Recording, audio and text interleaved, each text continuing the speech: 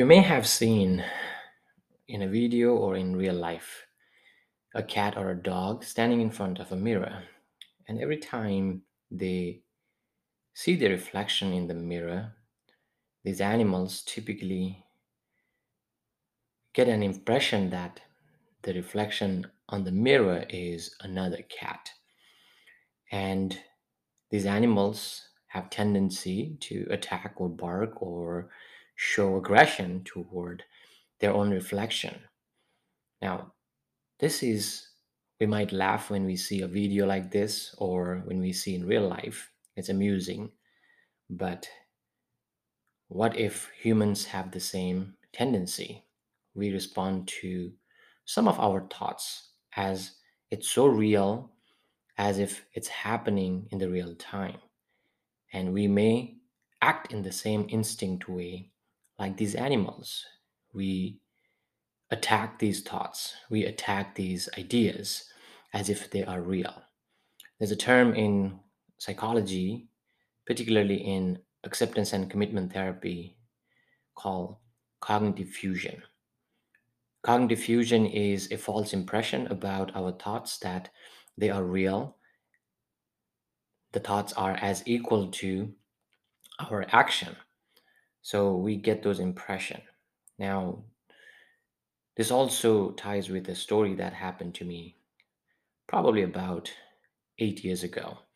I was teaching mindfulness meditation sessions every week on Fridays. I had a regular student who was attending my class for a long time. He came to me and shared a story. I practice mindfulness, start with the relaxation, then do a little bit of breathing and brief walking meditation. And I normally closed with a brief loving kindness session. And this person walks to me, I'll call him Sam.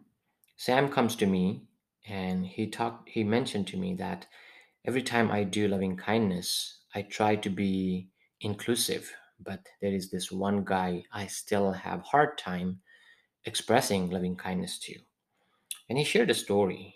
This person, Sam's uh, not a friend, but somebody he knew, few years back, about 6, 7 years back, had a deal with him. He was supposed to buy a property, and this person was supposed to help him purchase that property. And Sam was all ready to do the deal. However, in the last minute, he was called and asked that the deal was canceled because someone else paid more money. And Sam had strong anger, aversion toward this broker, so to speak, and he continued to keep this strong aggression, strong, emotional anger or hatred toward this person. And what took me by surprise was that Sam also told me about a few months ago he heard about this broker's death. He already passed away. And when he learned about the person's death, it already had been elapsed about close to a year time. But Sam continued to harvest, continued to cultivate this hatred toward this person who's already dead. Now, this might not be a unique story to us. Sometimes we all have similar attitude toward certain people, despite how much they have changed. And we continue to live in this impression that whatever we believe about the person is true, just like the animal who see their own reflection and attack. We have this cognitive fusion. We continue to hang on to this strong negative thoughts, negative attitude toward these individuals. And same thing happened during the Buddha's time. So it's not just a recent human experience. Uh, there was a man called Angulimala. It's a long story. He was a murderer before he became a monk. And after he became a monk, he turned into a noble uh, monk or bhikkhu. And he was able to show the utter compassion toward any living beings. Before his transformation, within this same life, he was a murderer. He killed young, innocent, and random people to fulfill his need. Now, if somebody knew Angulimala, the guy who was a murderer before he was a monk, definitely they must have a lot of hatred toward him. But within the same life, he found the path and he transformed himself to a noble person.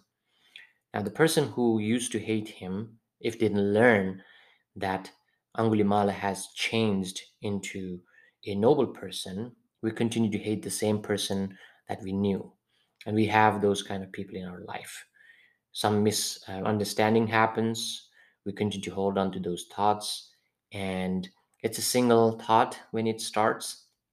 And we tend to make so many copies of these negative thoughts and continue to multiply, make it a big stack of uh, big pile of that negative thought, makes it heavier.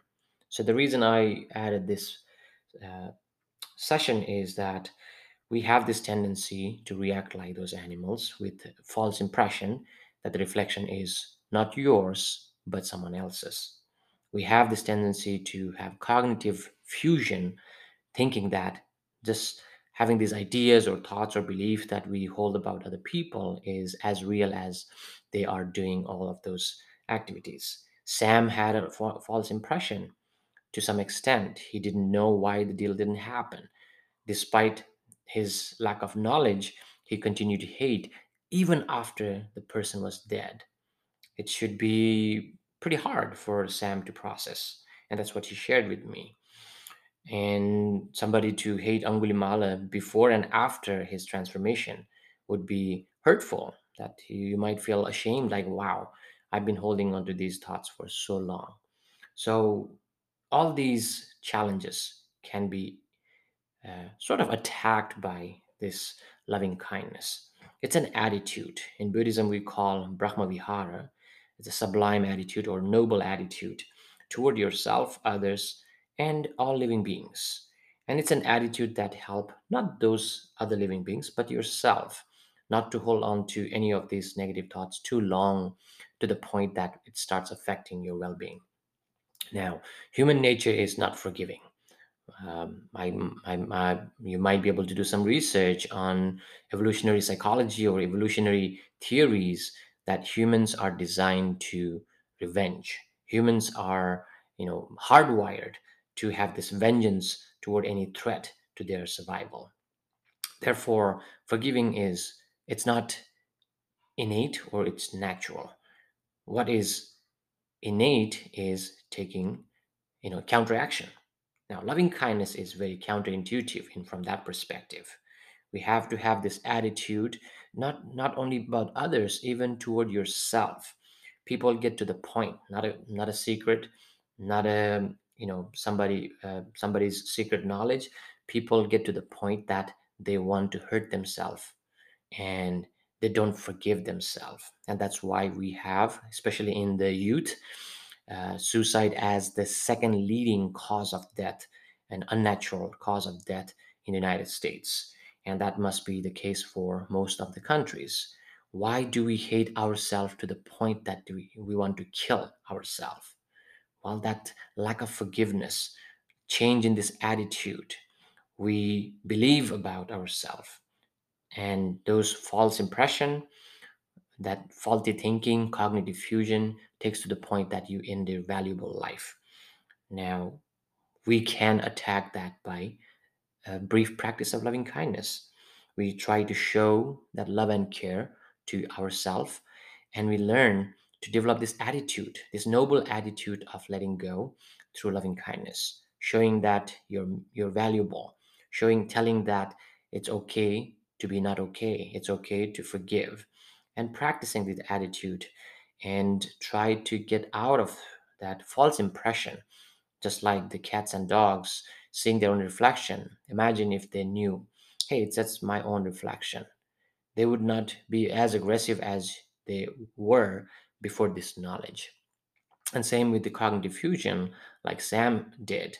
If he knew that the person was already dead, he might have found some kind of um, consolation for himself to stop,